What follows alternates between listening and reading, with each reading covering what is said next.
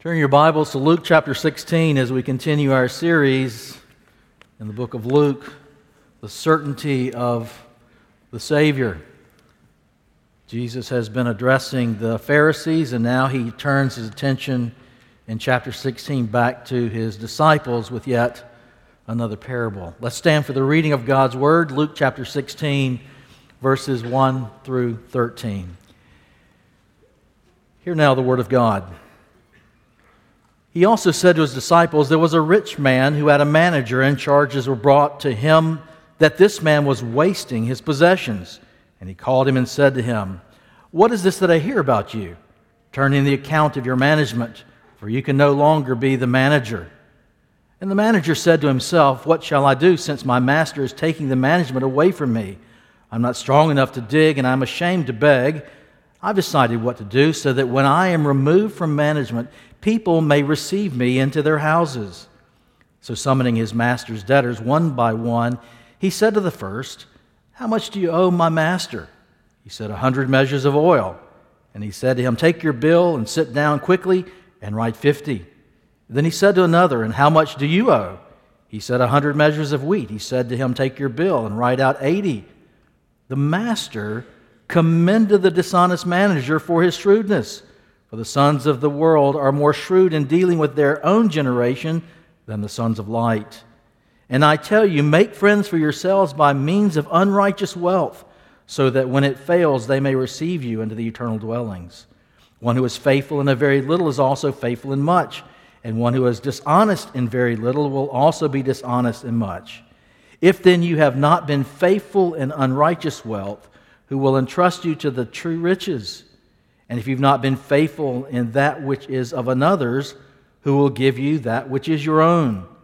No servant can serve two masters, for either he will hate the one and love the other, or he will be devoted to the one and despise the other. You cannot serve God and money. Let's pray together. Again, as we sang earlier, Holy Spirit, come and fill our hearts anew and afresh, that there might be an increased hunger for your word that does not simply inform, but transforms our very hearts and lives. Work that grace in and among us, we ask in Jesus' name. Amen. Please be seated. In 2008, Bernie Madoff was caught in the midst of a massive financial fraud. His Wall Street investment firm had tricked thousands of investors out of $64.8 billion. His firm basically took the client's money and gave it back to them rather than money from the returns of the company's profits. And as a result, Madoff was sentenced to 150 years in prison and required to pay back $170 billion in restitution. But suppose for a moment that at his hearing, the judge instead said, "Hey, Bernie, that was really a clever scheme. Would you consider teaching long-term investments at the Harvard Business School?" You would have thought not only ill of Bernie Madoff's ethics, but of the judge's scruples. And yet at first reading, that's almost what this parable sounds like. There's a manager of money who's been involved in unrighteous schemes, and he's actually commended by the owner. This money manager is caught in the middle of a financial scheme, and his master, the owner of the business, commends his shrewdness. And we think, what in the world is Jesus teaching here? Is he teaching it's okay to be unethical in business practices? And of course, the short answer is absolutely not. So what's going on here? Jesus is not commending the dishonesty of this manager or in the workplace, and neither is the owner. There's a difference in saying, I commend the clever steward for being dishonest, and I commend the dishonest steward for being clever. That's what the owner of the company, the owner of the farm, is doing here. In essence, he's saying, by turning your pink slip into a profit, you've really outfoxed me this time. I've got to hand it to you. It was brilliant.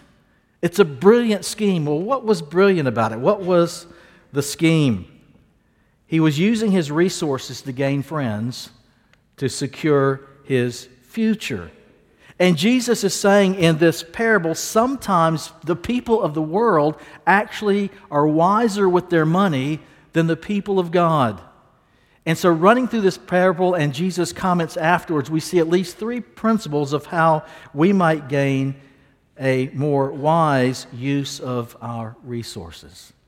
One of the first things we see in this parable is that as good stewards, we're to use our temporal possessions to gain eternal friends. We see that basically in verses 1 through 9. One commentator put it this way: we're to use our worldly possessions in such a manner that there will be persons in eternity who will be glad to receive us. Let's see how Jesus brings us to that point. The owner hears of the mishandling of his funds. He calls in the money manager and basically says, clean out your desk, give me your keys, and turn over the books. Now he knows the books have been cooked, and so he, in fear, begins to come up with a scheme. He knows he's not strong enough for manual labor. He's too proud to beg. And so he begins to call in those who owe his boss money one at a time. The first he slashes by 50% of what he owes, the second by 20%. But notice what he does. He asks them what they owe. Now, he already knew this. So why does he ask them? By getting them involved, they are being implicated in the scheme. And so when it comes time for this man to lose his job, there's an affection towards him, and they're implicated in the schemes themselves. They will feel obligated. So when this unemployed manager sets up his GoFundMe page, all these people feel obligated. And the owner's saying, that's ingenious.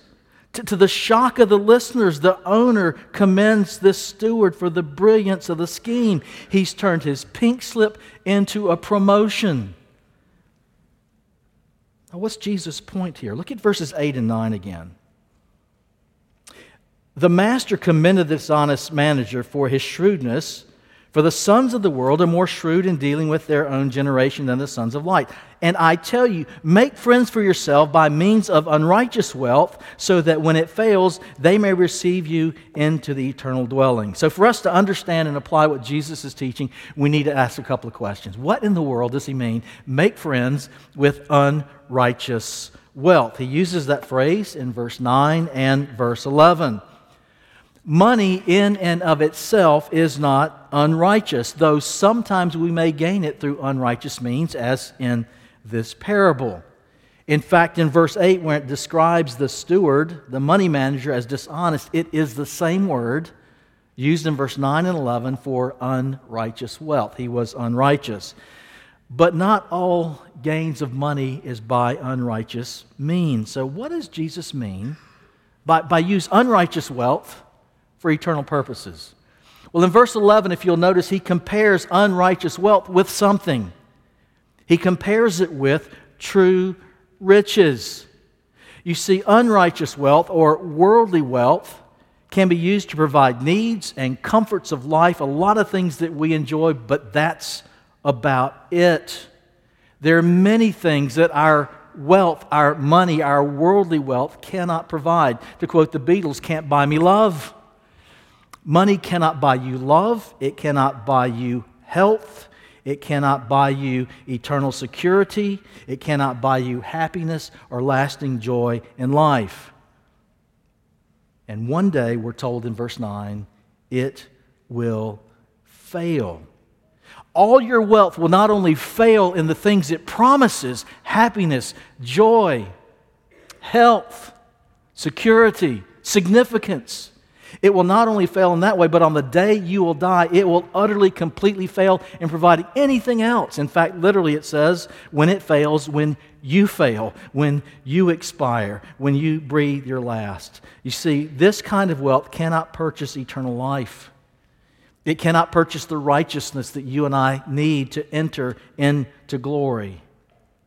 But what are these true riches that Jesus compares our worldly wealth to, no matter how much you amass? What are the true riches? The true riches are the grace that we find in the gospel of Jesus Christ. True riches are not found in silver and gold that perish, but in the priceless, precious blood of Christ that redeems us. True riches are found in Christ's righteousness that covers us and clothes all of our guilt and all of our shame and presents us before the Father one day as holy and blameless in His sight, no matter where we've been or what we've done, clothed in the righteousness of Christ. That's what true riches provide, and an inheritance that can never perish, spoil, or fade. But ultimately, those true riches are not found and rooted in the promises of Christ, but in the person of Christ, in discovering Him as the source of all God's blessings, the pearl of great price, the treasure chest of God's grace, the fount of every blessing. And when we find our joy in Him, it surpasses all the riches of this world. All the wealth of this world pale in comparison with knowing Jesus Christ. It's one of the reasons in 1653 Johann Franck penned these words: Jesus, priceless treasure, source of purest pleasure, truest friend to me, long my heart has panted till it almost fainted, thirsting after Thee. Thine I am, O spotless Lamb, I will suffer naught to hide Thee, seek no joy beside Thee. Why? He found the source of true and lasting joy in the person of Christ. Let me ask you this morning, can you and I say this? Can we sing this, that we found in Christ the riches of God's grace? One can have all the riches in this world and lack nothing in this world, yet without Christ they are nevertheless deeply impoverished of soul and will be throughout all eternity. However, knowing Christ, finding in Him the true and lasting treasures and deepest pleasures of one's heart for which we were created, there is no comparison between the worldly wealth and the true riches that are found in the person of Jesus. But there's something else we need to understand to begin to unpack the application of Jesus' parable here, and it takes us all the way back to verse 1 and to see how this unjust steward was first described. In verse 1 we're told he was wasting his owner's possessions. It's the same Greek word wasting is the same word used for squandering that we saw in chapter 15 regarding the prodigal son.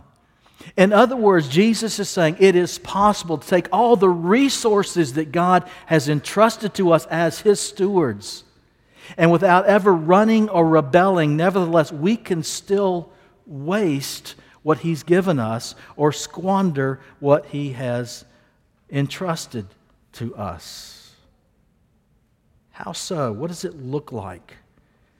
Well, we squander or we waste the resources God's entrusted to us when we spend them primarily on ourselves, primarily in the here and the now. And my friends, that is the American dream. And Jesus, again, is calling us to rise up and say, no to the American dream. We have a kingdom dream that far surpasses what the American dream could ever promise to deliver.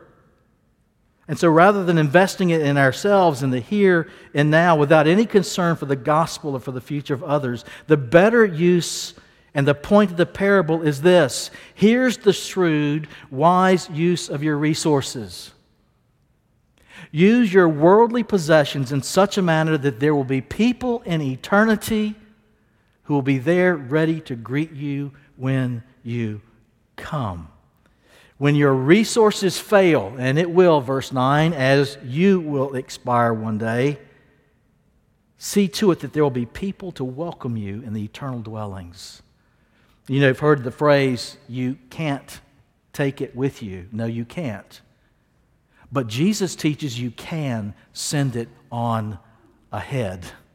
What do we mean by that? How do we do that? Here's how. We invest heavily in the lives of people. We invest our resources heavily in gospel ministries so that through those ministries and through others, they will come to know the Savior. And one day they will be in glory. And when you arrive, they will be there to greet you. That's what Jesus is teaching here. It reminds me, I may have shared with some of you before, there was a man in our church in Lexington, and his mother lived to 103. And when she turned 100 at her birthday party, they were just sort of reminiscing about some of her friends who had gone on before her, who were waiting for her arrival in glory, people who had died 20 and 25 and 30 years previously. They were talking about some of those people, and his mother looked at him and said, "You know, I bet they think I didn't make it." Well, one day, no matter what age it might be, when you finally make it, Jesus is encouraging us to use the resources that we have to invest in people, to invest in ministry, so that one day they will be there with open arms. This is what Jesus has in mind. Shrewd living and giving, which does not squander the Master's resources entrusted to us, invests wisely in the lives of people and their eternal salvation. If you want to know an investment that has eternal dividends, there it is, right there. And so let me ask you again, do you and I use our worldly possessions in a manner such that there will be people in glory one day because of your heavy investment in gospel ministry? There will be people in glory one day there to warmly welcome you and to greet you. Let me ask it in another way. When we, like the steward, one day will be called to turn over the books and to give an account before our Master, will we be found to be faithful stewards of the resources which He's entrusted to us? Or do we use the large mass majority of it simply for ourselves and for the here and now? You know, there are many in our congregation who are wonderful, wonderful examples of heavily invested in the kingdom of God.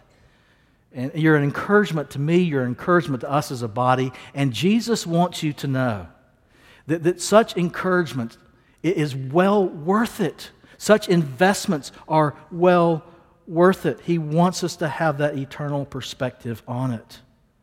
And yet when we begin to think about investing our worldly wealth heavily in the kingdom, in the lives of the poor, and the gospel ministry, oftentimes we begin to wonder and be tempted to think, you know, if I had more, then I would give more.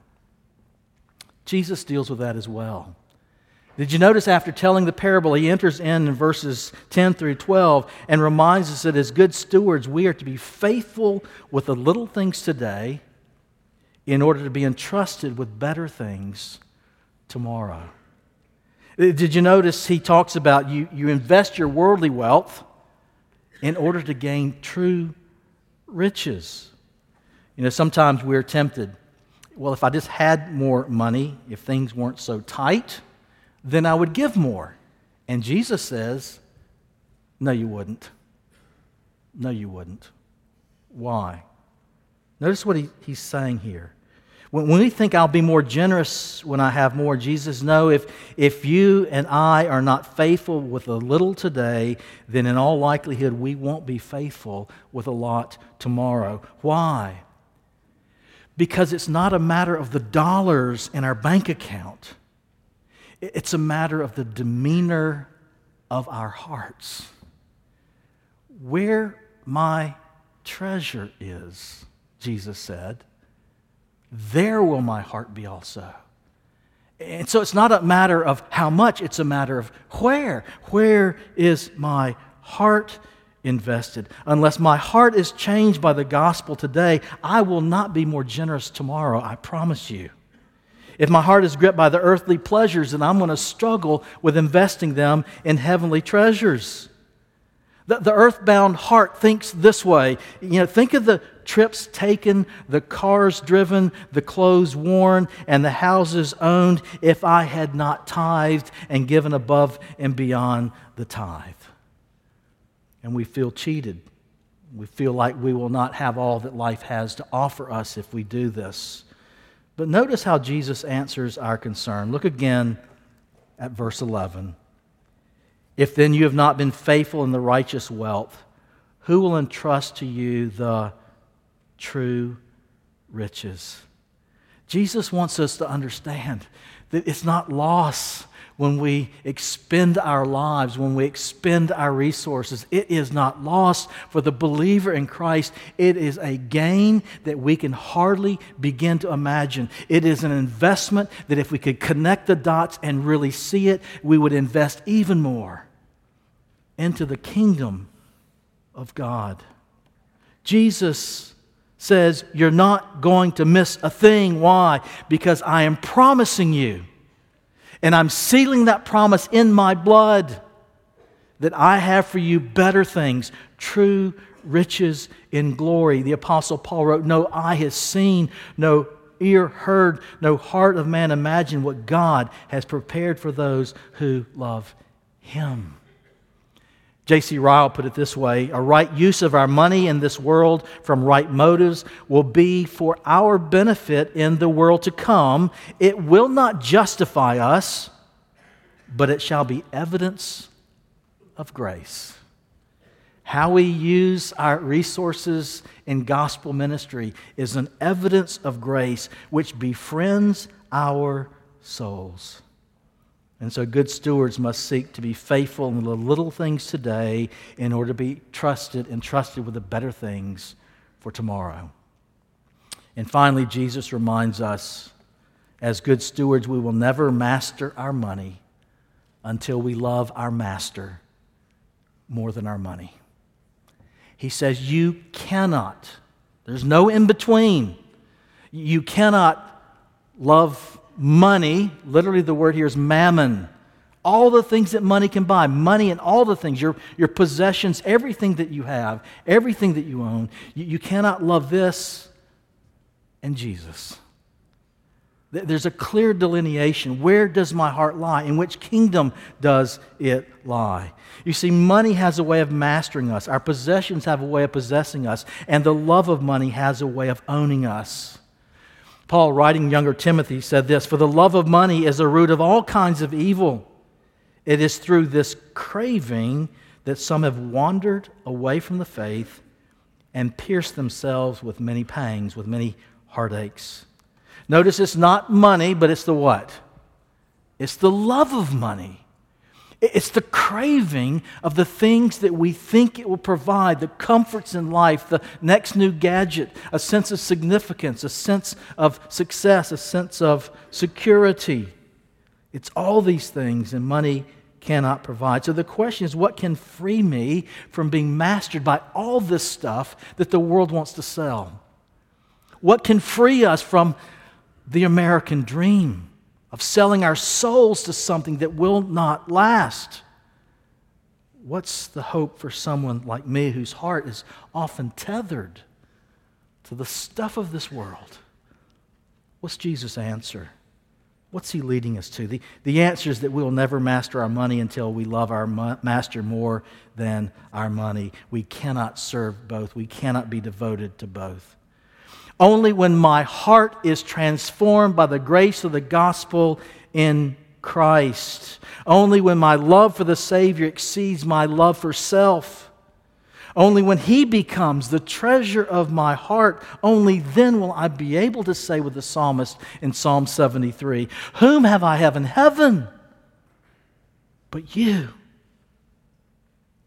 And there's nothing on earth that I desire beside you. My flesh and my heart may fail, but God is the strength of my heart and my portion forever. Only then will I be able to say with the psalmist these words. Only then will I be able to sing, riches I heed not, nor man's empty praise. Thou my inheritance, now and always, thou and thou only, first in my heart, thou King of heaven, my treasure, thou art. That's the gospel transformation that I need. And this is what frees us towards a gospel-rich living and giving lifestyle. It's the impetus of what Paul wrote again to Timothy. As for the rich in this present age, charge them not to be haughty, nor to set their hopes on the uncertainty of riches, but on God, who richly provides us with everything to enjoy. They are to do good, to be rich in good works, to be generous and ready to share, thus storing up treasures for themselves as a good foundation for the future. That's exactly what Jesus is talking about in this proverb, in this parable. So that they may take hold of that which is truly life. And so when you and I receive the pay raise or the bonus, one of our first thoughts ought to be not, how can I raise my standard of living? But how can I raise my standard of giving? Why? Because the gospel compels me in that direction. Christ Himself and the love of Christ compels us to love the lost and to invest heavily in gospel ministry. It's this expulsive power of a new affection for Christ that changes our hearts and our lives to be marked by this kind of generous living and giving. A few years ago, John Piper wrote an article on commemorating the birthday of John Wesley. Wesley was born in 1703. The article was entitled, "Happy Birthday, John Wesley, 2 silver spoons and 1,000 souls." The title came from one of Wesley's famous statements about finances. He had several. He had a very simple formula that he encouraged his people in terms of investing in the kingdom. He said it this way: having first gained all you can, and secondly, saved all you can. So through gainful employment, gain all you can. Save all you can so that you can give all you can. And here's how John Wesley lived that out in his life. In 1731, his income that year was 30 pounds. That was a good annual living. But he realized he could live off of 28 pounds, so he gave 2 pounds to the poor, in addition, I think, to his tithe.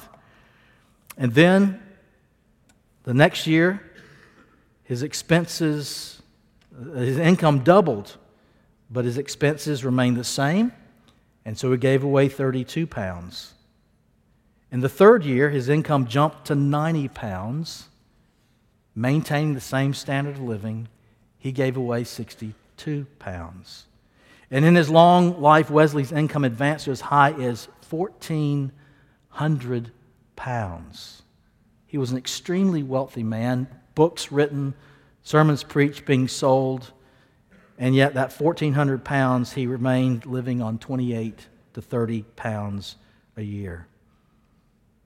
He said that he seldom had more than 100 pounds in his possession at a time.